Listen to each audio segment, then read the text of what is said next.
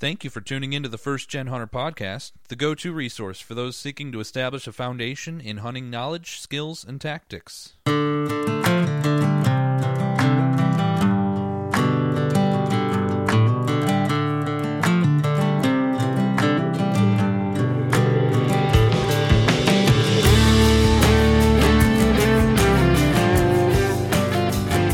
Happy Friday, everyone. You know what Friday means? It means another episode of the First Gen Hunter podcast. It also hopefully means the end of your work week. And I think that means you'll have some time, right? Well, who knows? Maybe your kid plays like 83 youth sports. You got a travel volleyball game in like Minneapolis and you live in, Lexington, Kentucky. Good luck. It's going to be a rough weekend, but keep your eyes peeled. You might drive past some sheds. And that's what we're going to talk about. For all the rest of us who are lucky enough to still have sanity in our lives, the weekend means shed hunting. I know I'm going to be hitting it hard this weekend. I got a shed trip planned with, not like anything crazy, just for the day. But, anytime when you got 3 kids, anytime you can get away for more than a few hours shed hunting and you're not wearing one of those kids on your back, it's a shed trip. And so I have that coming up here soon. But that's what we're going to talk about today. And we got Emmitt Enyeart from Extreme Element Outdoors, Cat Tracks, and Shed Tags to talk to us about shed hunting. And I'm so first of all, listeners know this is the unofficial shed hunting podcast out there. We talk sheds more than any other podcast. I guarantee it, because I'm a hopeless addict. But this one is like kind of self-serving a little bit, because when I saw the amount of sheds that Emmitt and his family, it looks like, and some of his friends are hauling out of the woods every year, it's like, I have got to talk to this guy. He's on another level. And so we're going to talk to Emmitt for this episode. I hope you listened to the previous episode talking about how Emmitt was able to buy his first farm at only 27 years old. Super inspiring. If you haven't yet, go back and listen to that Pick and Bones episode. We're going to dive in deeper to who Emmitt is, but we're going to start out with this question, Emmitt. You got a gun to your head, and you gotta say, you have to be dead honest. You got to give up one thing: shed hunting. Oh boy. Or bow hunting. What's going? Oh, clock's ticking. I'm gonna have to go with. Right now. Right now, I'm gonna have to go with shed hunting. But I think you asked me in 5 years, I think it's gonna be bow hunting. Wow. I think every year I'm getting closer and closer to enjoying shed hunting more. Yeah. But if I had to give up bow hunting, that doesn't mean that'd stop me from shed hunting. That's right. I love shed hunting. Yeah, that's how I feel too. It's just the meat side of it for me is what is, obviously I can't feed my family, which all the people that rag on shed hunting are going to say, see, told you, can't eat sheds, but so yes, I get it. I'll take the meat because that benefits my whole family, but it is such a close call for me as well. Like I when I'm in shed season, I think I like shed hunting more. When I'm in bow season, I think I like bow hunting more. And exactly. And I think there's only a few of us like that out there. There definitely are, plenty more guys like that, but most people, shed hunting is just kind of like if I have time, it might be kind of fun, but no, I go hard for it. You go hard for it. And, so this is going to be a good conversation, but, before we continue in that way though, we need to get to know Emmitt a little bit. Let's just start with Extreme Element Outdoors. How long have you been running that? Yeah, Kent. Well, first off, I want to thank you for having me on today. This is really excited to have this conversation. And yeah, so for Extreme Element Outdoors, I started that right when I stopped playing baseball in college. Okay. When I went to college, I went to Grandview University in Des Moines, and I went there for 2 years for pre-engineering. And then for my last 2 years of college, I went to Iowa State, in Ames, Iowa, to finish off my engineering degree. And basically, when I was at Grandview, I played baseball, and when I made that switch to Iowa State, I no longer was playing baseball. So I always loved sports. I loved competition. I loved being able to, continually trying to get better at something. So when I didn't have that anymore in my life, I really needed to find something that I could translate it to. And that became, basically the point in my life where hunting became a lot more serious to me. When I say hunting, I mean, I'm talking deer hunting, turkey hunting, shed hunting. And that's when I started Extreme Element Outdoors. So it was about like 2016, 2017. Wow. And when I started it, it was like a social media channel. Like it was more of just like Instagram, Facebook. And then as the years progressed, like more closer to like 2020, I put more focus on the YouTube channel. And so it's basically it's a social media content channel page, whatever you like to call it. But just basically documents all of my outdoor experiences. And it's something that I use not just to put content out there, but more of like, especially with the videos, the reason I put a lot of time into those is because I'm hoping that someday, down the road, I'll be able to go back and show my kids or my grandkids, here's what we did when I was your age. You know what I mean? I think it'd be so cool to capture it all on video and to go back, because sometimes, the experiences that we have in the woods just aren't, you can't capture everything. Right. And you can't capture the emotions you're feeling, but a video does a heck of a lot better than just a picture. You know what I mean? Yeah, absolutely, man. I couldn't agree with you more. That was one of the things when I started First Gen Hunter back in 2020. That was one of the things I talked about all the time, was like, I'm creating a audio journal for my kids, and how, what we wouldn't give, both of us, to like have this same thing, either the YouTube side of it or the podcast side of it or the social media side of it, for our grandfathers, back when my grandpa has these old picture albums, and he lived on this farm that I live on for 84 years. He lived here.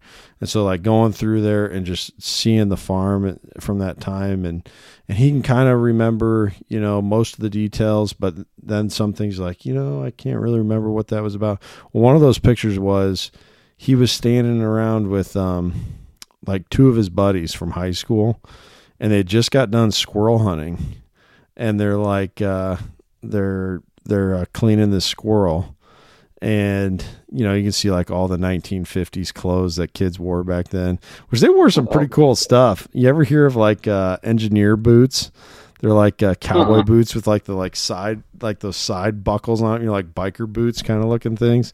And I was like, what are those, Grandpa? He's like, oh, those are engineer boots. Everyone wanted engineer boots when I was in high school. It was just like cool to hear those details, but he couldn't remember where they went hunting. He couldn't remember, how many squirrels they shot that day. He didn't even remember like one of the people in the picture anymore.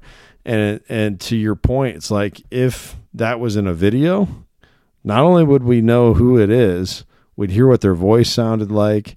We'd probably hear some details about the hunt that you can't just get from looking at the picture. It's like you're spot on. It's a photo album that's documented on social media, and we always hear about the negative side of social media. I think that's a real positive side. Absolutely. Yeah, there's a lot of negatives, but like, that is, just like you said, that's what we're creating a journal. And at the end of the day, that's my goal with it. It's like, people are like, always like, well, how much do you make on your YouTube videos? And it's like, honestly, I mean, I pay attention to it, but it's like, that's not why I do it. Like, it took me like, I've got, I think like 80 videos on YouTube right now. I don't think I started truly monetizing my videos till like video like 60. Because like, I just was like, I don't care about, like, I do care about making money off of YouTube, but that's not why I'm doing it, Right. So right. You just kind of recoup some of that time that way. Exactly. Translate it over to a little bit of financial, but yeah, it's a great reason to do that. And I don't often hear that reason when I do these interviews. So I'm glad you brought that up. Another couple things that you got, irons you have in the fire. What kind of work from oldest to newest? Shed tags. That was a great idea. Heck yeah. Well, I already told you this story, I think, before we started recording. I was on the phone yesterday with my dad, and shed hunting came up in the conversation. He's like, you really need to start documenting where you find those things, and you need to like write, in like a nice fine tip marker, towards the base, like where you found it, what year it was, that kind of thing. And I was like, Dad, there's something that already exists that you don't have to write on the shed and do it. And that is shed tags, right? Oh boy, that's right. And I got to give credit to my dad. So yeah, we sell shed tags on my website, Extreme Element Outdoors. Basically what they are is they're a zip tie with a nameplate. And so that nameplate allows you to write on Sharpie, like, you could write whatever. Mm-hmm. For example, like what I'll write like the year I found it, the farm I found it, kind of a little description of where I found it, something that I know in my head. And then if it's a deer that I have history with or a deer that I've already named, I'll throw that on there as well. And then also another thing that's nice about it is like if I got the set, let's say I find the set off of it, I'll put 1 or 2 on it, and then also 2 or 2 on the other side. So that way, like if you ever like have a really nice pile, you're not like, I don't know, you'll like always be able to say, oh yeah, I found the other side. I know the other side somewhere. It's somewhere here in this pile. You know what I mean? Yeah. Yep. So no, it's a smart idea, really smart idea. And actually, I got to give credit to my dad. Because he's the one who first started to do it. He started doing it. I'm like, that's genius. So we just started doing it year in and year out. Like we weren't doing it, selling it to anybody. And actually, first couple of years I did it, I would buy these like colored zip ties that didn't have a nameplate, and I would just put them around. Like for example, on one farm I'd have like all black zip ties. On another farm I'd have all red zip ties. But I was like, we just got to the point that we wanted a nameplate. Yeah. So anyways, he came up with it, and then I kind of just like took off with it and said like, hey, let's actually start selling these, Yeah. So it's a cool little gig. I think anybody can, anybody who shed hunts can find use in it. You find a lot of people, it's funny because you'll see a lot of people end up making the mistake of writing like on the pedicle. Like, yeah, I cringe every time you see like somebody will have like a really big antler, and all of a sudden they'll flip it over and it'll say like in chicken scratch handwriting, like 82. And it looks like a second grader. And like, and it bothers me, and I'm not an antler collector, but you talk to the people that actually like to buy antlers, that would like, it wouldn't have any that value. gives them a heart attack. Yeah. Yep. Yeah. I can't, I don't sell mine at all, but, yeah, it's like my kids might, you know what I mean? It's like, what do I do with Dad's shed pile? I need to make room for my own shed pile, and they might want to sell. I got a few nice ones they might want to sell, and that would definitely depreciate the antler if it's got big old fat marker smudges on it.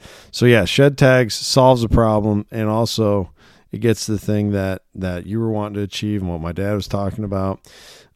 Definitely something I'm going to pick up a pack of, and probably need 2 packs. And that will help me. When I look at, I got a lot of sheds around here, but I can, it's like a good exercise in memory to ward off dementia in like 30 years for me. Like I try to picture, okay, where did this shed come from? Where did, what year was that? Who was I with? I try to think through that, but it's getting harder and harder to do that. And there's probably a few where I'd kind of be like, I don't know. And shed tags would definitely help with that. But then most recently, cat tracks. You've been using that engineering degree of yours to engineer, to like basically flip the script on lightweight, ultralight hang and hunt tree steps. Absolutely. Can you talk about cat tracks a little bit? Heck yeah. So cat tracks is it's a company I just launched. I've been working on it the past 3 years, and what it is it's a business that's predicated on producing elite hunting gear for people that like to be mobile while hunting. Mm-hmm. And basically, the products that I'm going to be producing are products that like best fit my style for hunting. And like one of the first products I really wanted to capture was a climbing stick, like a lightweight climbing stick. And there's a lot out there on the market for climbing sticks, but I wanted one that was really compact and was really light. And basically, I used to use like the old Lone Wolf 3-step. Mm-hmm. What, for like 20 years, what were the most known lightweight climbing sticks. But while they worked great, they just had some serious things that I was like, man, this could really be improved. This could be a lot better. And so that's where I kind of took the initiative and figured out, I want to make my own. I want to make my own. And so we ended up working on that. It took about 3 years, from idea to final production, through testing and everything else. But we ended up producing the lightest climbing stick that's ever been made, and that's the Commando. That's our first product that we launched, and we're super excited about it. So they're available for pre-order now, and we're shipping out in August of this year. So that's awesome, man. Super exciting. That is. Oh, so I was impressed when you bought the farm. Like that feels risky, but then when you're starting to design, something that people are going to be climbing up trees in, that had to give you like some serious heartburn. Like, are people going to fall out of trees and sue me for everything I have and all that? Like, what was that like a really big hurdle to get over that intimidation side of it? Yeah, it's definitely a concern. It's with anything that you're going to be using where somebody's going up a tree, that's definitely, that's always in the back of your head. But at the same time, when you see all the calculations and you've actually used it in the field and you test them to failure and you see exactly what their potential is, it gives you a lot. Just seeing it all and actually validating everything, like not only on paper, but then validating it in person, it really starts to take that edge off. But yeah, definitely, like off the bat, you're like, okay, yeah, this looks cool on a simulator, but is this thing actually going to work in the field? And then you run it in the field for 2 years and you leave it out over the winter and you're putting it up to 550 pounds. And I mean, then you're really starting to not be as anxious. Yeah, no, that's good. And I'm glad you're diving in on it. I'm glad there's people like Emmitt out there that are willing to push through those challenges, because most folks, myself included, when we come up with an idea like that, the intimidation of the negative thoughts like paralyzes us and we never do anything about it. And so guys like you are the ones that push the industry and get the consumer a better product in the end. What is it? Do you mind saying how light they are? Yeah, absolutely. So for the Commando, we have them in a 2-step model right now. And we got them in 2 different lengths. So the 14-inch length is about 0.91 pounds, which are both lighter than what was lightest climbing stick on the market, which I believe was the Tethered 1 stick, which is like 1.1 pound. They say 1 pound. But if you're getting down to the nitty gritty, it's 1.1, and we're taking. You kind of broke up there a second. I want to make sure I heard it right. So for the 14-inch, it's 0.9 pounds. 0.87 pounds. Yeah. Oh my. So yeah, 0.9. Goodness, dude, that is like. I know. That's like carrying an extra pair of gloves. Oh boy, you should have seen it when we went to the Great American Outdoor Show in Harrisburg, Pennsylvania. I had 4 of them, and I had them in my clamps. And so they sit really nice and flush, and people would come up and pick them up. And I wish I had a video like of everybody's reaction. I mean, I could have had like a 500 person overlay of people just being like, "Whoa, like these are so cool." Yeah, so, man. But you feel them, and like you like okay, you sitting here talking about it, you're like, "Oh, they're light," but it's one thing to be light, but when you actually put these things in your hand, they feel like they're so well made. Like the quality on them is just like, now obviously I'm I'm biased. I'm the one who designed it, made them, blah, blah, blah. But there was a lot of people that had very, very positive feedback. Like, holy cow, this is like, not only is this feel light, but you can just feel how sturdy and structured it is. Mm-hmm. Yeah. So, yeah. I'm definitely checking some out. You got to put your hand on them. Yeah, I'm definitely going to check some out, and there's a good chance I'm going to be doing a pre-order. They just seem like they would absolutely revolutionize how you hunt. And it makes me a little concerned about the deer population. People are going to be filling all their tags now because they can get to where they actually need to be hunting instead of just going with the best fit pre-hung.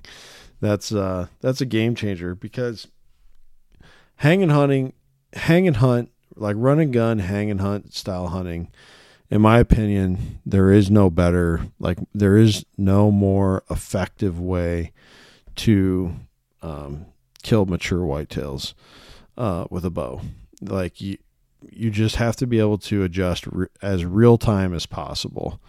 And now I do a lot of pre-hung stuff, because it's cheap, and you can buy hang-on, an old clunky hang-on stand you get up before the season for dirt cheap off of Marketplace or something like that, and you can have a million stands out there on the properties you hunt. I do a lot of that, but even still, I'll get to those pre-hungs and be like, this just isn't where I need to be. It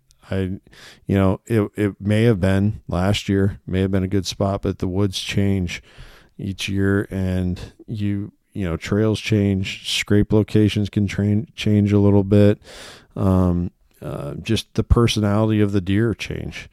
And they choose to use the landscape differently than historically in a lot of cases. And in that case, you need to be able to adjust to that, and, being able to do a hang and hunt, whether you're using a saddle or an ultralight hang on. If it's not light, it's not going to be quiet. You're not going to do it very often because it's such a workout, and you end up missing out on it, I think. So I really love how this side of the industry has evolved here in the last really like 3 years, like you were saying when you started doing it. And go back 3 years, and Lone Wolf and XOP were like, other than saddles, some of the saddles that were coming out then, that was pretty much the only option. And now, there's a lot of stuff out there. You guys have really been propelling the market forward. So definitely go check out some cat tracks. I know I'm going to be doing so myself, and shed tags as well. And check out some YouTube content with Extreme Element Outdoors as well. And when you're there, you're going to see a lot of shed hunting content, and that is what we're going to talk about tonight. So right away, you talked about getting into shed hunting when you were finishing up your baseball career. But you've also talked about, and if people go on your Instagram page, which is just Extreme Element Outdoors, at Extreme Element Outdoors, I think it's your dad that I see in a few of those pictures when you're shed hunting, and it looks like he's really into it as well. Did you kind of grow up shed hunting with your dad? A little bit. He definitely has interest in it. He likes to do it a lot. But he just doesn't have like the ambition to do it that I do. He also doesn't have the time to do it that I do. Sure. He's my dad. I've got other siblings. I got a little brother, Easton. So he is in high school. My sister just graduated college, but she was, 4 years ago, she was in high school. So it's just, he's got other commitments. And so it's hard for him to get out. But when he does, he definitely enjoys doing it. And so I would say, yeah, he was the one that got me into it off the bat. Yeah, that's awesome. I think it's cool that you can enjoy that with your dad. And what would be interesting too is to hear your dad's history with shed hunting, because I got to imagine that when your dad was like, I don't know, of course I don't know how old your dad is, but you're 20 you're 28, so I imagine when he was a kid, deer were just really starting to become like plentiful in Iowa again. You know, like you go back to the 70s, and it was a really big deal to see a deer in Iowa. You know, go back to like the 50s, and it was like making the newspaper if you saw a deer in Iowa. And so it'd be interesting just from his point of view as someone who's been interested in shed hunting, like how hard was it to find sheds back when he was a kid compared to now, where we know we have a great deer population in Iowa, and now we're just hoping we don't run into them when we're driving after dark, you know, and you know, just to see how that's evolved in his time. But you know, I think another thing, and we've hit this on a Pick and Bones before, I don't know if you've noticed it in the last couple years. I haven't seen it like at all yet this year, which is interesting to me. But the last, like the two previous shed seasons, you see all these posts from guys that are like, well, I'm out here. I just happened to find this shed. I'm not shed hunting. I don't really, if I find a shed, great. I'm just out here scouting, and I'm just trying to scout this area out, plan to hunt it this fall. And, you know, I'm not really looking for sheds. I don't really think that's a good use of my time. I'm just scouting. And it's like this, like, you know, just this playing it down, you know, like dumping on shed hunting. And it's like almost this, like if you're into shed hunting, how childish of you. And, you know, like you must not really be a serious whitetail hunter.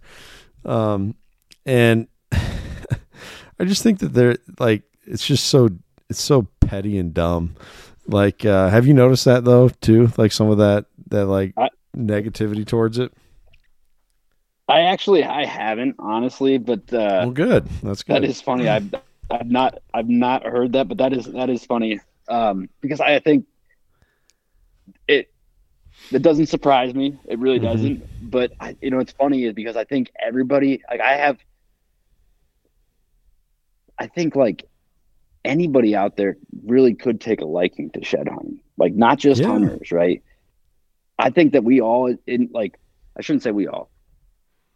I've always liked Easter egg hunts as a kid. I think a lot of us had that same kind of drive. And I think that you take, like, for example, if I took my wife's sister or her brother or, you know, my little brother's best friend, and I'm like, hey, let's go out and, you know, somebody who's never doesn't hunt or whatnot, and I just take them out and we go out and find some sheds, I think that all of a sudden they would take a liking to it. It's kind of like me with mushroom hunting. I never used to have an interest in mushroom hunting.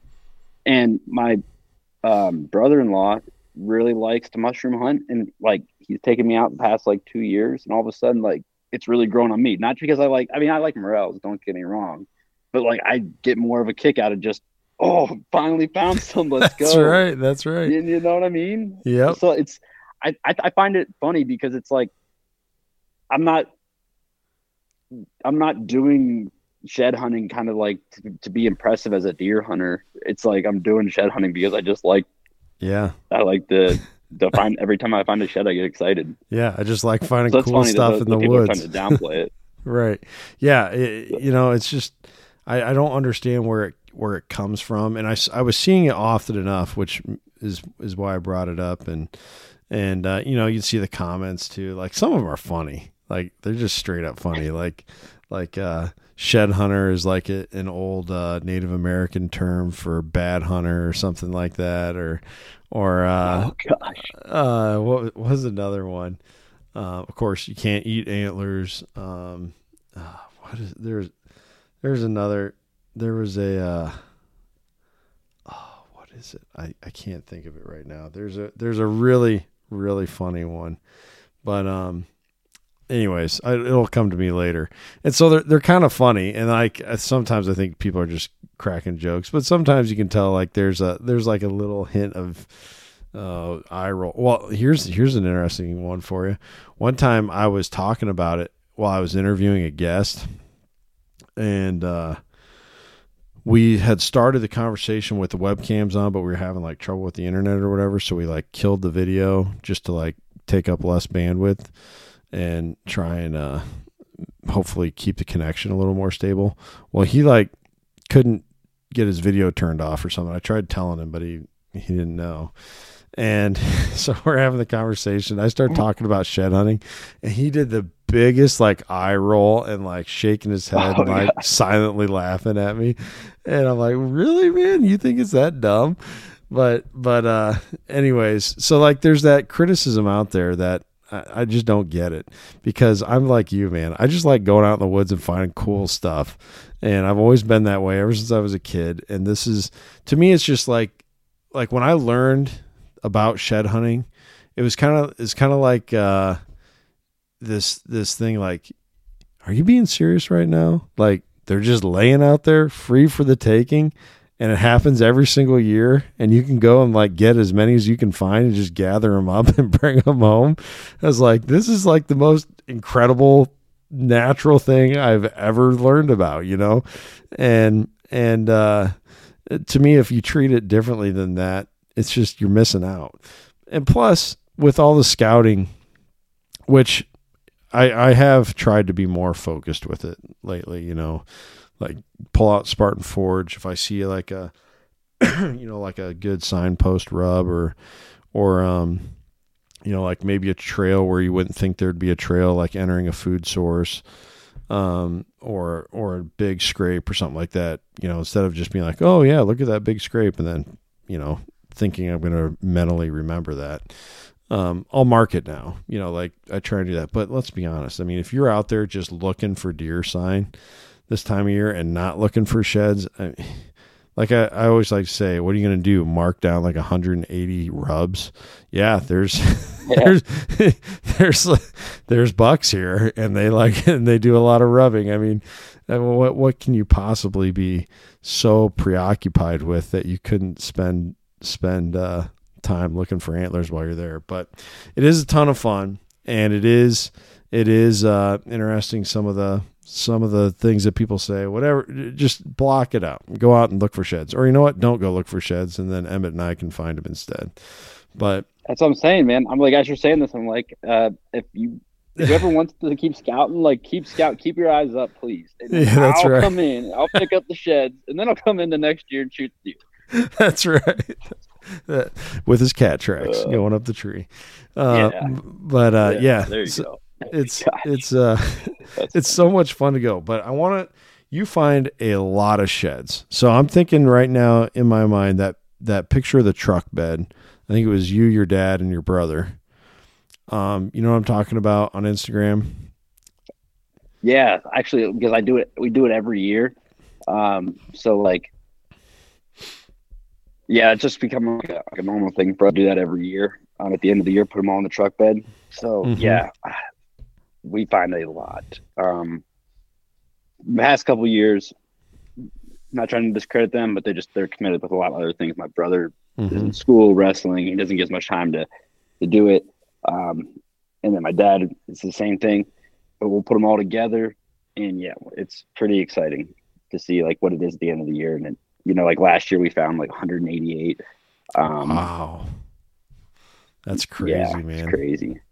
So with finding that many sheds, you're obviously doing something different than what most people do, including myself. Like I have pretty good years, nothing like that, you know, like my best year ever was in the 20s for a season. Now, you know, that's with 3 kids and working full time, and my wife works opposite shifts, so it's tough for me to get out like I used to before I was married or before I had kids.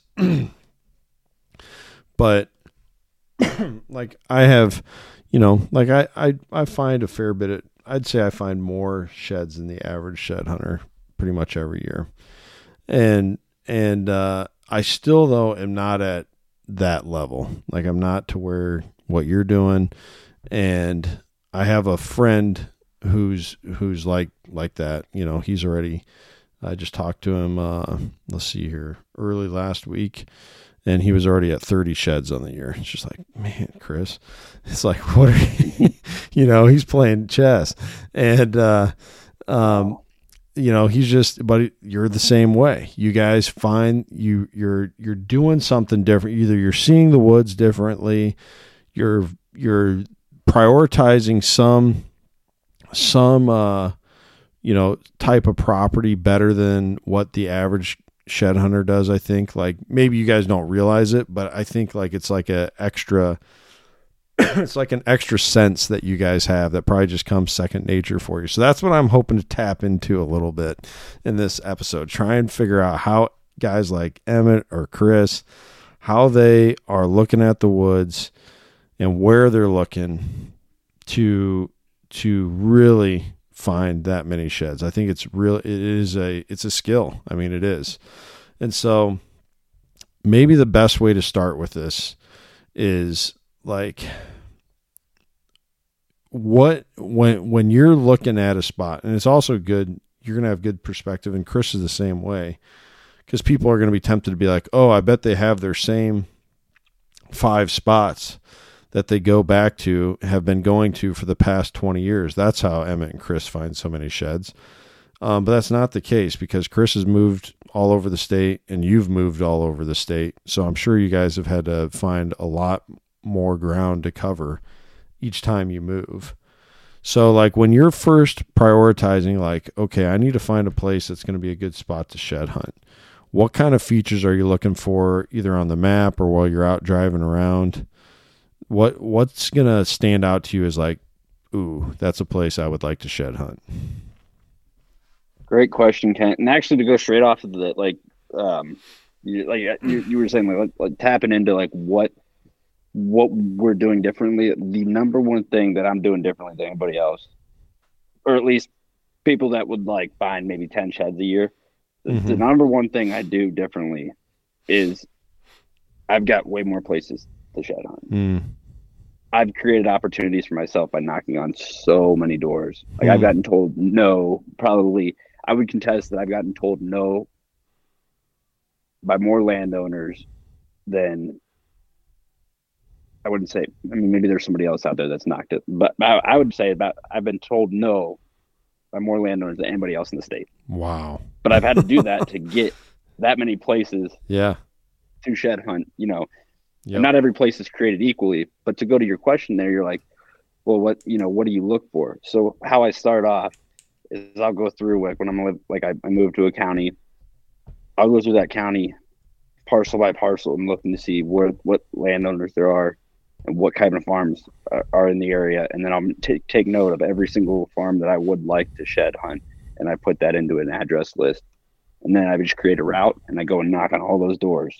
But I go from one corner of the county to the next. And what I look for when I'm looking for those parcels to shed hunt, I normally look for, you can only look at so much from an aerial, right? But absolutely. I'm looking for timber. And you can typically tell when something's a pasture. Not that pastures are bad. Pastures are good. I find a lot of sheds in pastures actually over the years. But I can typically tell where there's like timber with crop fields versus pasture versus, a 40-acre parcel of just straight corn.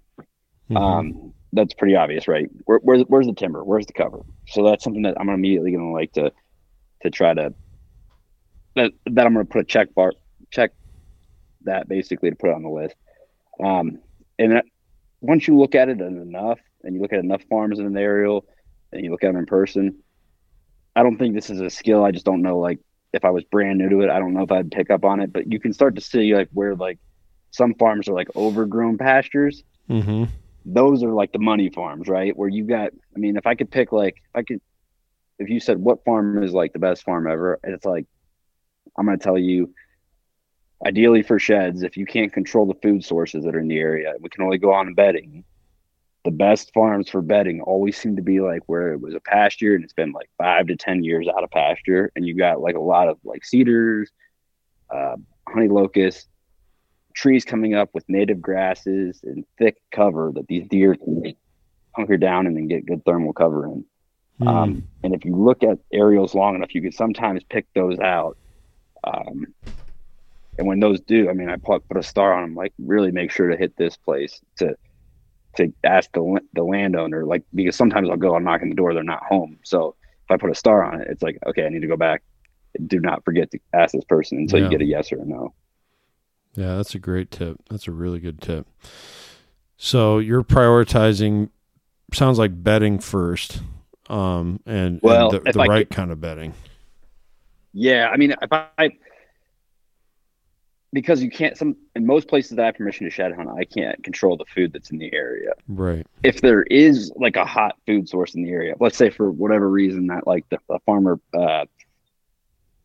let's say I've got a farm that I have permission to shed hunt, and most years it's just like a corn bean rotation and there's just a little bit of timber cover, but then all of a sudden one year there's like a cover crop of like turnips, and it's a really hard winter. There's a lot of snow.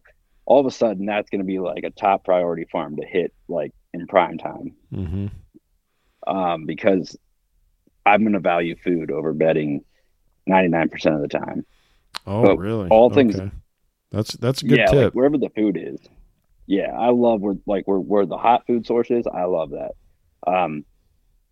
But when you can't control the food source, I'll prioritize bedding.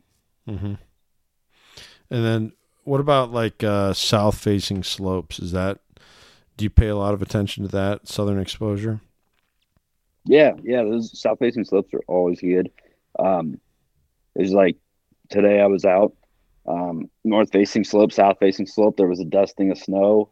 I think it was like Thursday, and it still hadn't melted yet. But those north-facing slopes are so much harder to look because they've got a little bit of snow, and the south-facing slopes are all already melted. So not only are they easier to look because they're not patched with snow, but also that is like a telltale sign. That's where the deer are going to rather be bedding, where they're getting all that sun. There's definitely sheds still to be found on the north-facing slopes, but yeah, south-facing slopes are definitely a spot to look. I would like, if somebody's like, where are you going to look, south-facing or north-facing? I'm always going to say south-facing. Sure. What about here's another thing that I oftentimes factor in when I'm looking for a new place is how close is the habitat to like people, whether it be a house, and I've even gone as far as like, can I find a spot where I can't see a house because of the terrain, and just like the housing there is spread out enough that if I'm like on this hillside, if I can't see a house or see a road or whatever, I've found that seems to be maybe a little bit of a advantage. Would you agree with that, or does that not really factor into what you're doing? No, I think it's all subjective. I think seclusion, especially if it's like, if there's a house and it's a house that's in the countryside and the deer's got an abundance of area to go.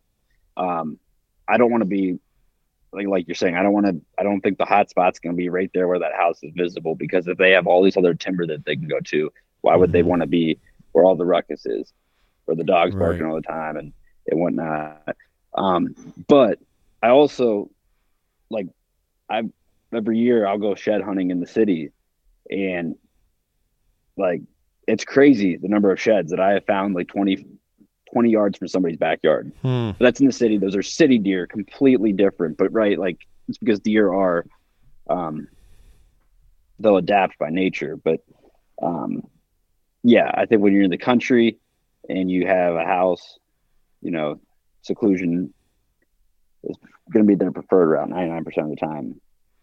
But like, we live in the country right now.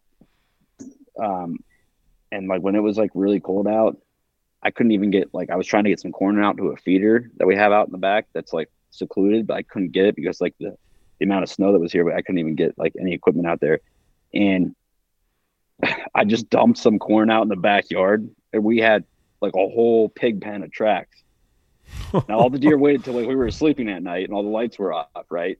Yeah. But all those deer were like, because that was the only food that they could access in the area, because I cleared the snow off. But when they're desperate enough, I don't think seclusion matters as much. But most years, yeah, seclusion's better. Yeah.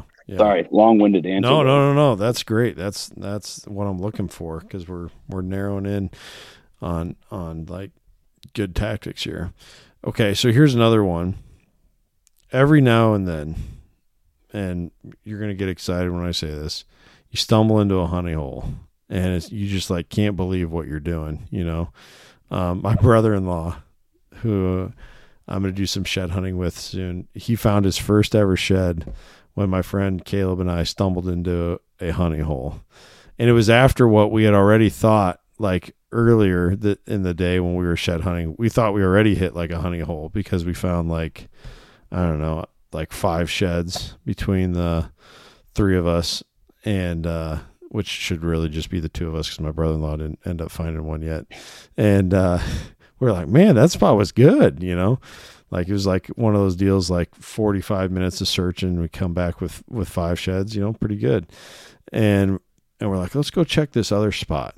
And I'm not kidding you, man. The second I got out of my truck and started walking, it's like, boom, there's one. And then I was like, oh, here's another one. And at that point, my brother-in-law was sick of it. He was like tired of watching us pick up all the sheds. So he doesn't even stop to see what we find. He just books on ahead of us. And then he's like, I got one, you know, he finally got his first shed. Well, then we just keep going. And I think we ended up finding like, and we didn't even cover the whole spot. We ended up finding like 7 sheds that day in this like 20-minute search. You know, it was just wow. true honey hole, right? And then we went back there and we ended up finding, I want to say between the 3 of us, we probably turned up 30 sheds that year in this like maybe a space of like 30 acres. I mean, it's just insane. Wow. It was a primo honey hole. It hasn't been that since then. We found a few sheds in there, but it was bonkers, man. It was absolute. Wow. And unfortunately there's been some changes to that field.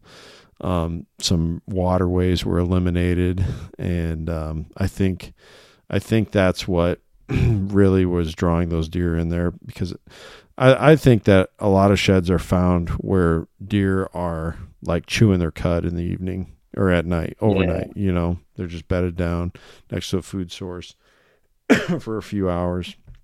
But eliminating those, I think, changed it. But anyways, you've probably found a lot more honey holes than I have, and most of my other honey holes have been like, you know, we might find 3 in there, you know, or might find 4 maybe.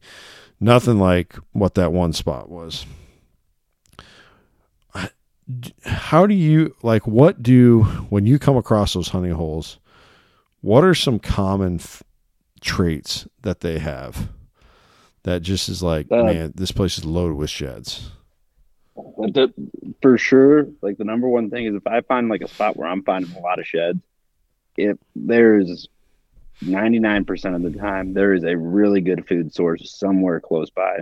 There's like maybe that year where you guys were having hot, like, and you're finding a lot of them in waterways. Like maybe it was that like the I don't know. Let's say it was a bean field that year.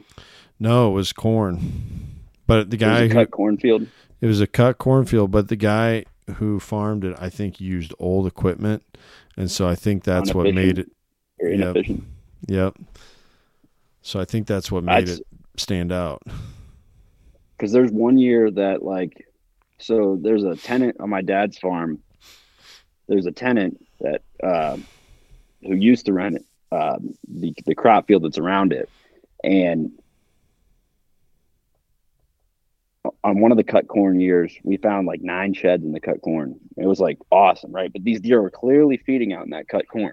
Mm-hmm. There's a new tenant now that has newer equipment, and like out of the last 2 times he's done he's cut the corn, I haven't found a shed in that corn yet. Mm-hmm. Nothing's changed outside of other than that, those farmers' equipment. The harvesting time within a couple of weeks. The only thing that's different is just the efficiency of their equipment. So that's just crazy to me. But I'm guessing that that's probably something similar to what you're seeing, because most of the time, if I'm hitting a honey hole, if I'm finding a honey hole, there's always got to be a good food source close by. The only exception I've seen to that was like in 2021, we had such a hard winter where we had like ice, snow, and like deer couldn't access their food. Like they couldn't even like break through the ground to access like beans, corn, turnips, whatever. Where I was seemed like I was finding a lot of them. I'd find a lot of the sheds like they were all piled up in areas. So like it was weird. It was a weird year where like I would find sheds off of multiple deer within a certain vicinity in very thick areas, like where basically they were just like hunkered down because it was just so hard that winter. Yeah. That makes me wonder too. Had we gotten our really nasty winter, that horrible cold snap with all that snow, like a month later, like right now, man, I think it would be a cleaning up shed year. You know what I mean? Like it would be a bonkers year, like all those sheds, but it was just like too early for them to be dropping yet. And it makes me wonder if with as warm as the spring has, well, it's still winter really, but as warm as it's been, I kind of wonder if there's going to be a lot of sheds. Like there's not going to be as many of those honey holes.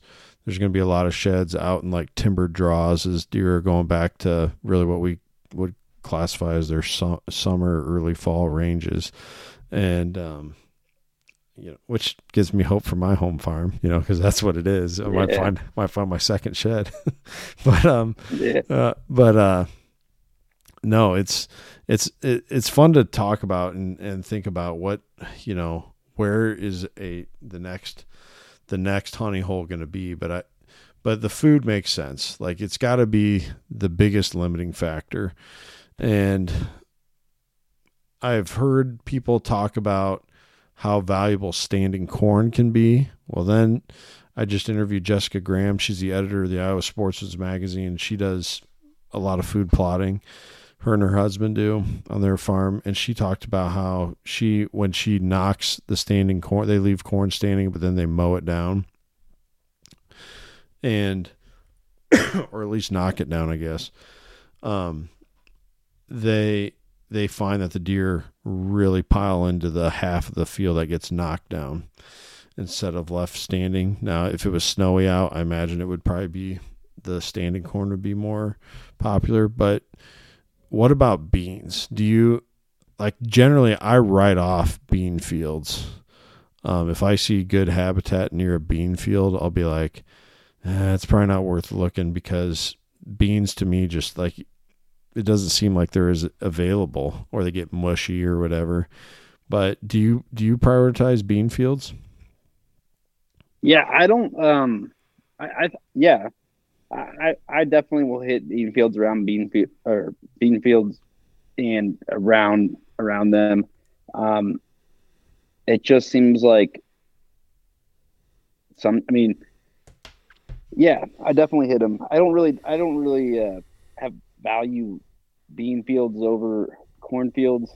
If I could have beans or corn standing or knocked down for that matter, either of them, to have that food there would be great. But most places I can shed hunt, I can't do that. Mm-hmm. So yeah, I definitely don't write them off. I think that they're good.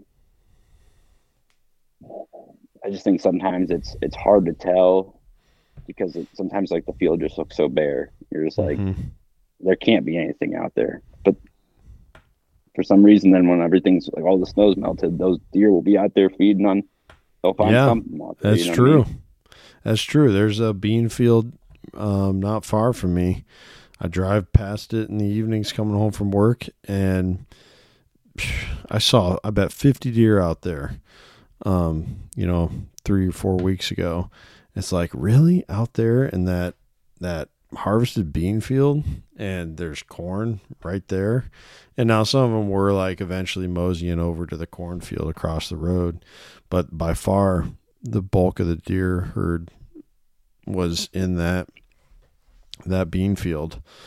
And so I've already knocked on that door. They weren't home, but I'm planning to go back. Star. That's right. Yeah. That's right. That's right. But no, it's important to try and keep, to test out some of those new areas, because I think that's probably like a big step I think people take as a shed hunter, like if you're going to be serious about shed hunting, is you apply and I'm not going to take credit for this. Mark Kenyon was the first one I heard talk about this. The 80-20 principle of business. He like applies it to shed hunting, where he says 80% of the sheds are going to be found on 20% of the ground. I would say that it's probably more like the 95-5 principle. 95% of the sheds are going to be found on 5% of the ground.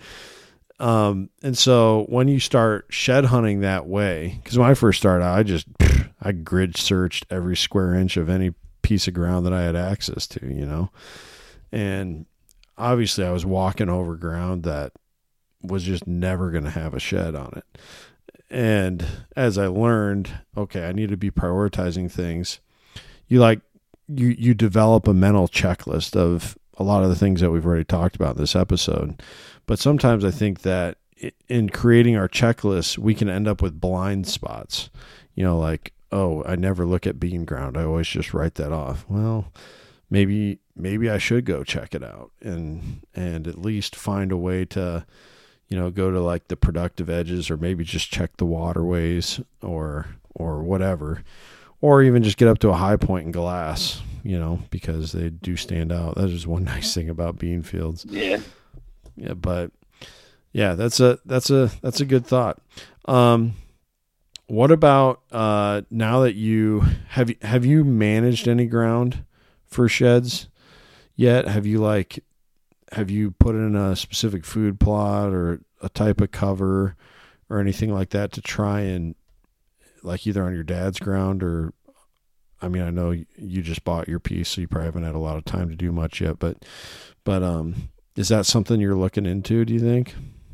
Absolutely. I mean, I do a lot of it more for just deer management in general to like help keep the herd there year round. Like, so for example, when I'm like managing my dad's farm, like I'll always have like rotations of plots so that I'm having a year round food source, but definitely want to make sure that I've got something for the late season. So turnips are a brassica and they're relatively rough on ground. It's hard to plant them more than 2 years in a row.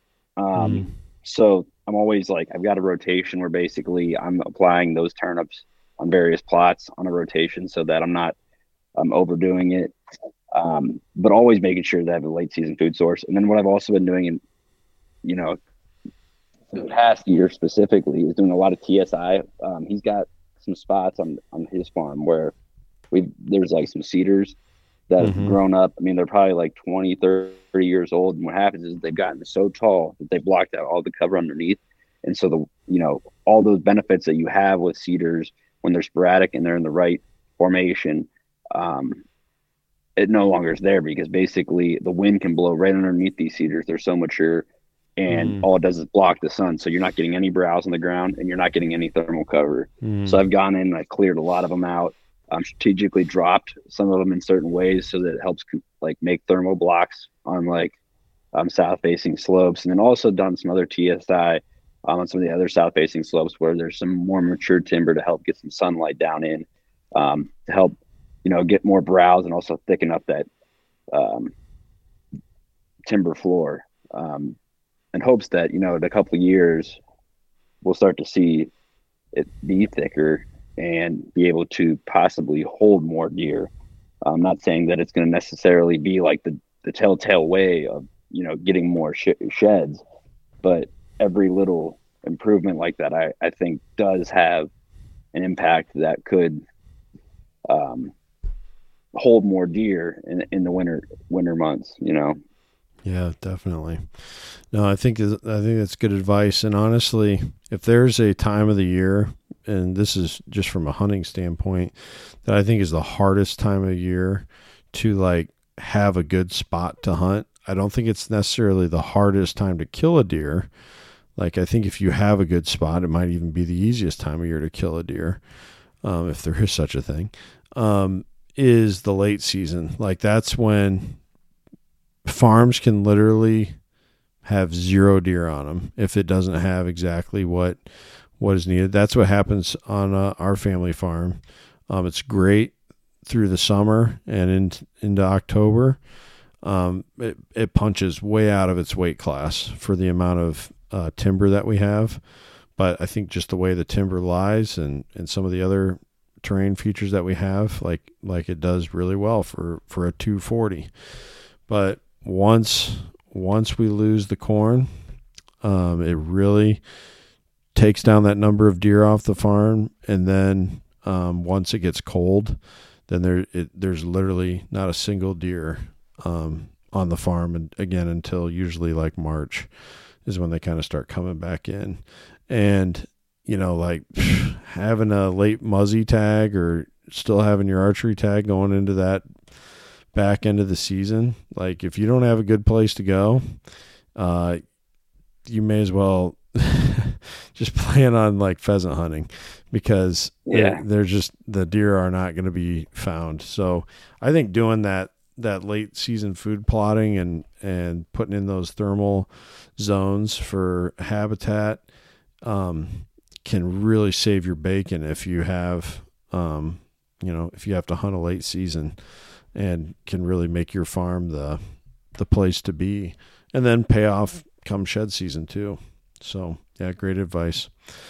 Well, as we wrap this one up here, if you had one like unique, so whenever you hear like all the shed hunting tips out there, a lot of them are just repeated, from one article to the next. Check fence crossings, check creek crossings, South facing slopes. Yeah. By the way, how many creek crossings have you and fence crossings have you found sheds by through the years? I'm gonna guess it's probably like me, like 0.1% of your sheds have come from fence crossings and creek crossings. Yeah, it's funny when you actually do have like a fence jumper that you're like, oh, there it applies, That's like, right. But it it's actually like, how is. long did it take for it to? Yeah, it happens, but it's like it's not like when you go read top 10 tips, where they jump the fence. Okay, I'm gonna go walk every fence. You know what I mean? That's like, right.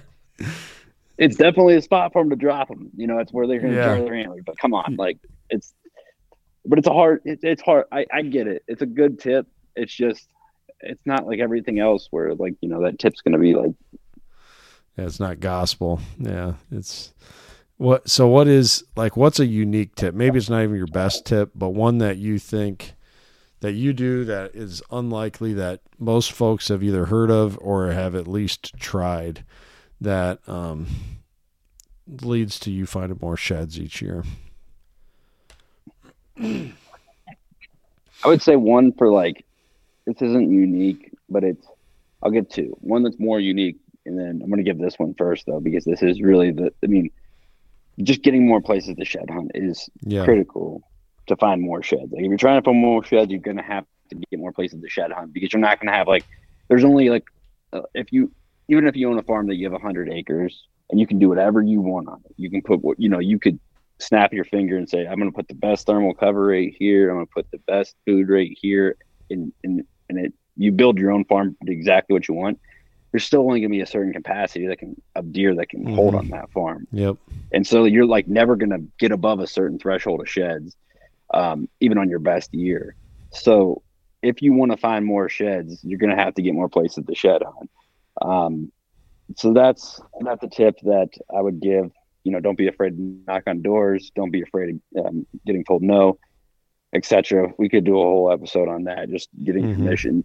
But a more unique tip that I can give is, let's say that there's a deer in an area that I really want to find the sheds off. I got a 200-inch deer on a farm that I can't control the food source on. I can just hunt it. I can just run. This has never happened. I would love to have I'd love to have this problem, but this is what I would do. If everything's picked over, the farmer's chisel plowed the field, I know that this deer is likely to go winter somewhere else where there's a better food source. And even if this farm that I can hunt has good cover, I just know that he's not going to be there because of the lack of food. I'm going to make an investment to go out there and start dumping corn and just try my best to keep that deer close. Put corn out there, and maybe I won't get that deer to drop his sheds, but if nothing else, there will be other deer that will stay close. And I mean, you'd have to be committed to going out and putting more corn out there.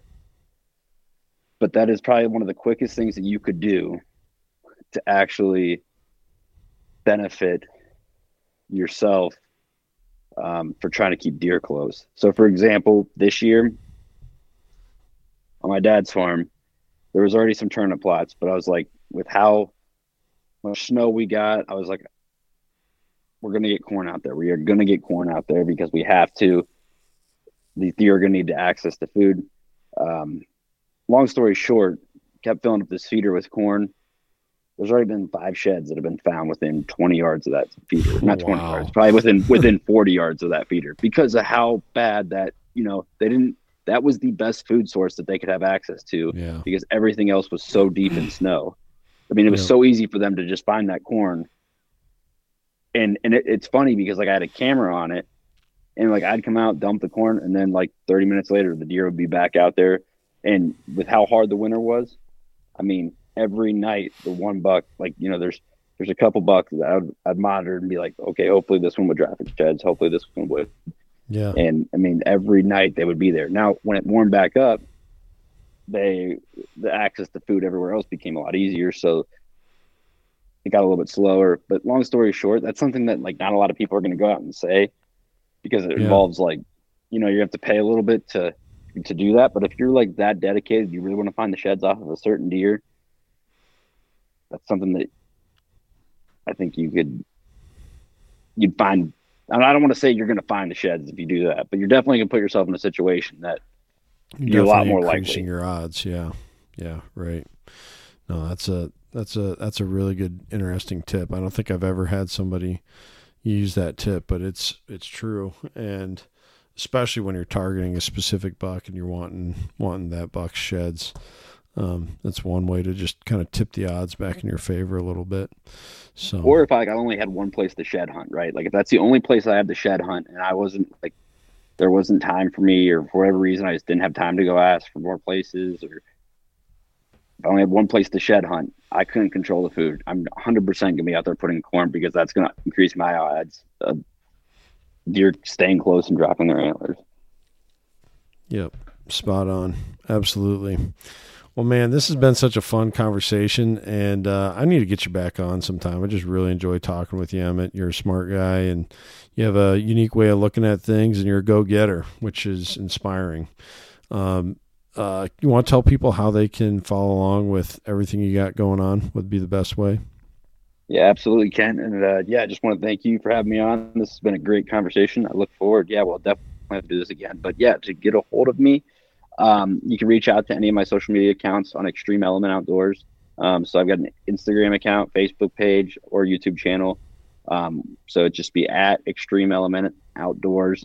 You can also go to my website, extremeelementoutdoors.com, and reach out to me via that. There's like a contact page on there. Same thing with cat tracks, but we'll just keep it simple. Extreme Element Outdoors will be the point of contact here. If you want to go check out my cat track stuff, that's great. You can reach out to me through that. But yeah. Yeah, awesome.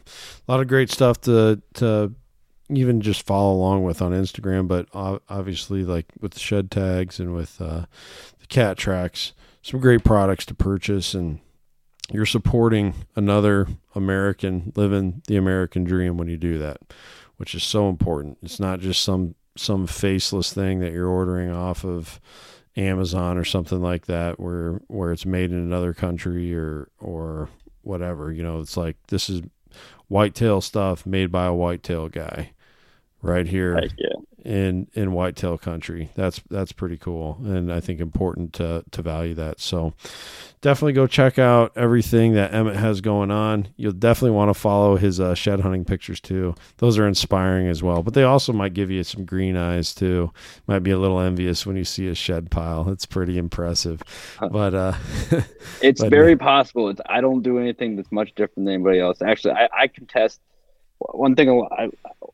I tell some people that, they'll find as many sheds as I would if they could walk the same ground that I walk.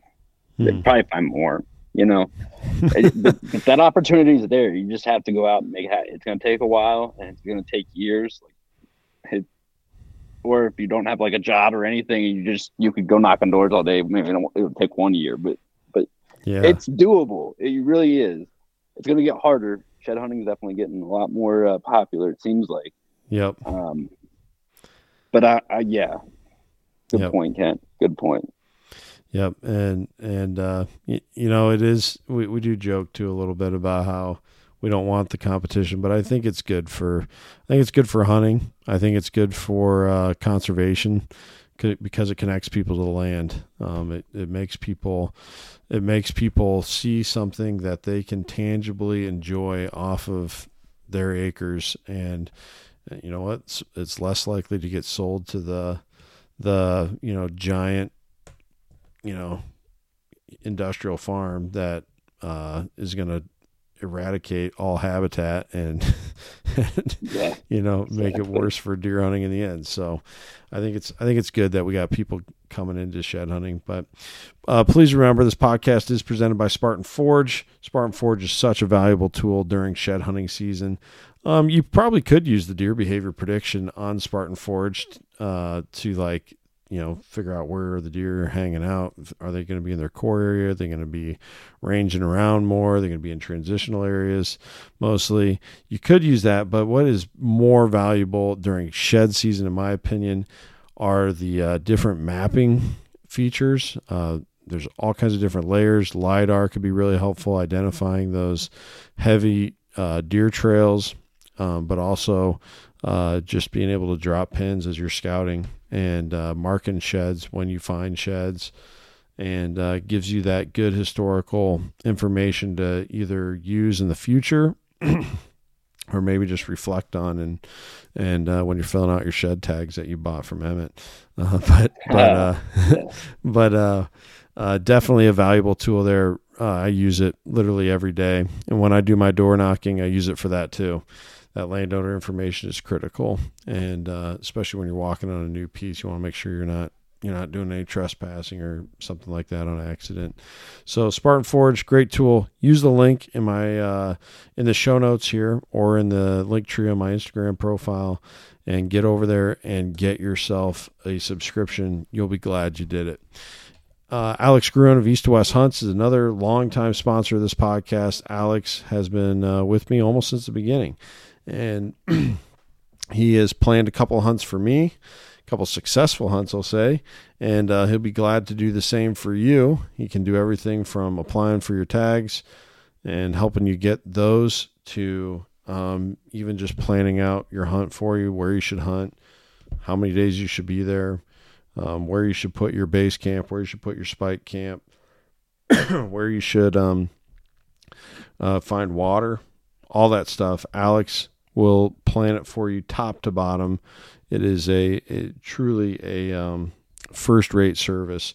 So go to eastwesthunts.com, request that free consultation, talk with Alex, make sure that he knows what your exact plans are, and then he'll let you know how he can help you.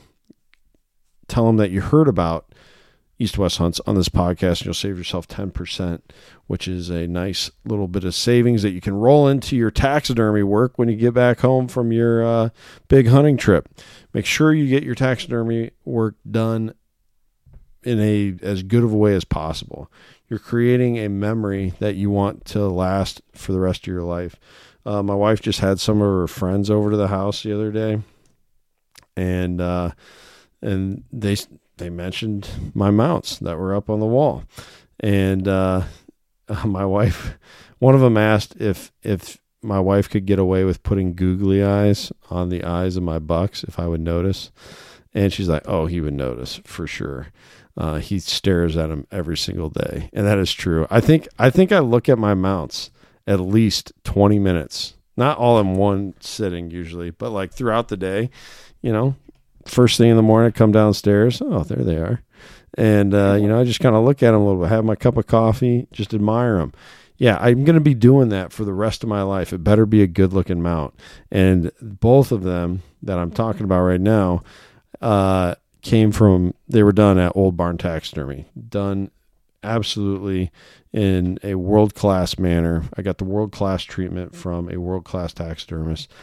You can too. Go to Old Barn Taxidermy. Use the link in these show notes. Doesn't matter if you're not in Iowa. I'm sure you can ship them, whatever it is. Just go through the legal process of doing that.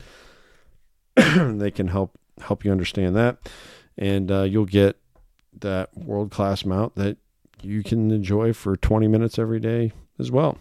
And besides, someday when you're dead and your kids are wondering what to do with your old mounts, if it looks like garbage, well, that's where it's going to end up. But if it looks really nice, it might at least end up at the like county conservation office or something like that, or in the local library or something, or in a restaurant. Make sure you get it done the right way for the long haul. Go to Old Barn Taxidermy. And finally, on any hunting trip, it is important to be prepared. A small injury or misstep, or I even heard about a guy who was walking through some brush, and he accidentally walked into an arrow that was lost by another hunter who knows how long ago. And the broadhead just really sliced up his thigh, and really became a major bleeding issue for him. And he survived, thankfully, but I think he had to use a tourniquet.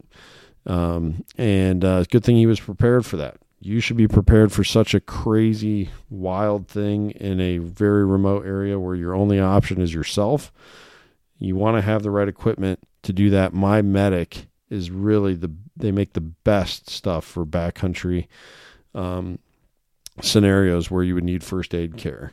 I use the MyFac Pro kit. They have kind of broken that down into two separate kits now, the MyFac Large and the MyFac Small. I would recommend getting the large and then taking the few most critical things, put those in your pack, and then keep the rest of the kit in your truck or at your base camp or something like that if you want to be smart on your weight that you're packing in. And they can help you with that. You can resupply anything you use. You can get advice on I'm sure if you gave them a call and be like, hey, this is what I'm doing, they'd be glad to coach you up on that. They have training videos, all sorts of stuff. And get the absolute best med kits out there. Go to My Medic, use the link in the show notes. When you go to checkout, type in the promo code FirstGen15, all one word, the number 15 at the end, and you'll save yourself 15% off of your purchase, which is a really generous offer from them for First Gen Hunter podcast listeners. Well, finally, if you haven't yet left us a 5-star review and you feel like we're worth it, please do so. That is an extremely helpful thing for the show. And a written review is great too. Really appreciate that. And just reach out to me. Connect on Instagram or Facebook or Go Wild, or even through firstgenhunter.com. I'd love to hear from you. I'd love to hear about your hunting story and just check in with you a little bit. That'd be really cool. It's the best part of the show. So please do that if you haven't yet. And until next time, take care and take someone hunting.